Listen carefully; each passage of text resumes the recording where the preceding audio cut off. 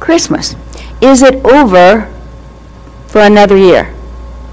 Sometimes by the time people get done with all their decorating and the doing, it's like they want it to be over for another year.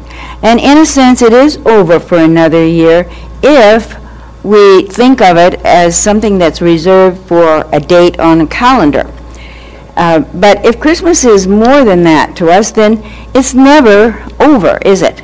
Because the spirit that Christmas stirs up within us can go with us and does go with us all the time. So if we think Christmas is over for another year, it's probably because we focused on the outer aspects of Christmas more than we have the inner aspects. So I want us to carry that spirit with us, not just as a date on a calendar, but to continue with it. So second is inclusive, not exclusive.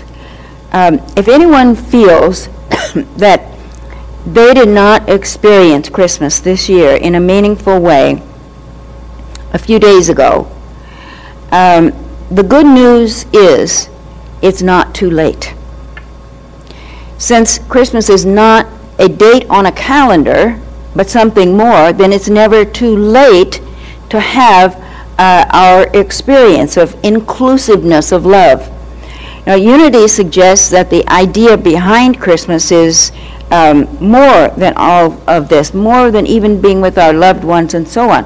As important as all of that is, we still want to be able to, in our spiritual maturity, to experience a connection with our inner being, the inner Christ, if we want to use those terms, anytime and anywhere. Now, change is always challenging for us. And I think Christmas in particular brings up this awareness of change, feelings of loss. And in this three-dimensional experience, change is a given. It's going to happen. So the people that we were with or we had in our life for some reason or another, whether they moved to another city, another country, or into non-physical, are not always with us, are they? And so in our spiritual maturity, we want to be able to connect with the deeper element of Christmas, connecting with the Christ within us. And when we do, we're connecting with our power and our strength to meet changes and to meet the things that go on.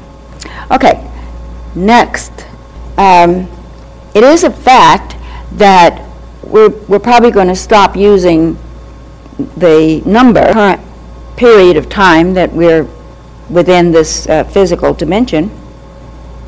But always it is a challenge to tell when a past moment ends and a new moment begins, right? Life is, and I encourage you to think about it in this way, it's up in our own thoughts and feelings about life in general, and that can include Christmas or anything else, is we think it's like steps. And if we're going through grieving, for example, and that can be for physical loss or any other change that takes place in our life, there are steps that we go through, but they're not like stair steps. It's like a spiral, and we can't always tell when we're moving from one aspect of that change within us to another. In a sense, the past is never gone, nor would we want it to be, because it has made us who we are. It's brought us to this moment, and it becomes into the mix of the now. And it colors our perception, of course. The past experiences do. But hopefully we are learning to take what we could learn in that experience, and if there are things that we just haven't realized that there's anything to learn within, we just put them in a folder marked experience. And maybe at some point we'll come back to that and realize that there's something in it that's important for us to remember and incorporate in the now. Next one. Every moment is a now moment. Regardless of what your watch says, or your cell phone, or however you keep track of time, every moment is a now moment. You know? So there really isn't, you can't live in the past. You can't live in the future. We're always in a now moment. And so regardless of what time zone we're in, or if there's daylight saving or whatever, it's always now, isn't it? Or whether what seems like we're experiencing a previous moment, like I've been at this moment before, I feel like I'm at it again. We're never at it again. We're never at the same moment or the very same experience, and we all realize that. But now is the only moment. Okay, next one. Coulda, woulda, shoulda. I think it's a given that every one of us has something in our life that with our wonderful 20/20 hindsight, we can look at and we can sort of say, I could have done that differently. I could have said that differently. I could have approached that in a different way. Or even we might say, I should have, as if that moment we had all the knowledge we have now. We didn't have the knowledge we have now. That's the thing. We're always doing the best we know at any given moment. Now, that's hard sometimes when we're looking at somebody else and what they've done or said, and we say, of course they knew better. No, we're always expressing from our awareness. And if we don't have the awareness, then we can't fault ourselves for whatever it was that was in the past moment. The more we have some regret or some guilt involved with a past moment is what is actually going to color our now moment. So that's like the template we're using for this moment. So sometimes people say, I wish I could just forgive and forget, whether they're talking about themselves or something else, someone else.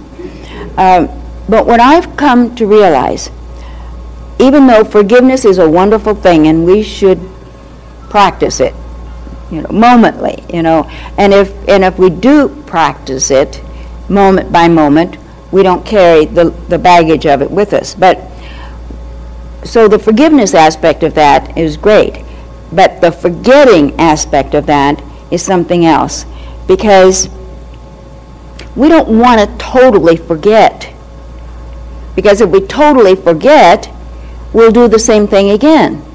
It's sort of like the example of someone being a non-smoker, coming to the point where they let go of the nicotine habit. If they totally forgot that they had been a smoker, well, they'd start again, because they wouldn't realize what had brought them to the point that they wanted to release that addiction or that habit. So memory is not a bad thing. It's just putting it in perspective. I'm sure many of you are familiar with what's called autobiography in 5 chapters. It's from the Tibetan Book of Living and Dying. Hole in the sidewalk. I fall in. I'm lost. I'm hopeless. It isn't my fault. It takes forever to find a way out. The 2nd chapter. I walk down the same street.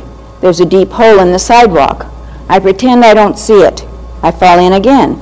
I can't believe I'm in the same place, but it isn't my fault. It still takes a long time to get out. 3rd chapter. I walk down the same street. There's a deep hole in the sidewalk. I see it's there. I still fall in. It's a habit. My eyes are open. I know where I am. It is my fault. I'd use the word responsibility there. I get out immediately. The 4th chapter. I walk down the same street. There's a deep hole in the sidewalk. I walk around it. 5th chapter. I walk down another street. And so that's it. We don't want to totally forget what happened on that street or what happened in that other moment. We just want to be able to put it in some perspective, learn from it, and grow from it. Next one, the best time of our lives. When is the best time of our lives? You know, I hear people say things like, the best time of my life has been and gone. It's certainly not now, but it was in another moment. And sometimes we think in terms of the best times of our lives as being times that are reserved only for places we've lived or people we've had in our life or places we've traveled, particular jobs we've had, or a particular age that we are. I think it's possible that the feeling that the best is in the past, the best has already come and gone, as it were. My sense is that comes more from 20/20 hindsight and than anything else. It's like we look back and we realize we didn't appreciate the moment. And so then we think it's the best moment. And so it's experiencing the best moment now that we want to seek in our understanding. A recent article in the Huffington Post, written by someone by the name of Matt Richardson, I thought it said it so well. He said, "We spend all our lives hankering after another age, another occupation, location, set of circumstances. At first, we look forward toward possibility and freedom, and then backwards toward opportunities mishandled.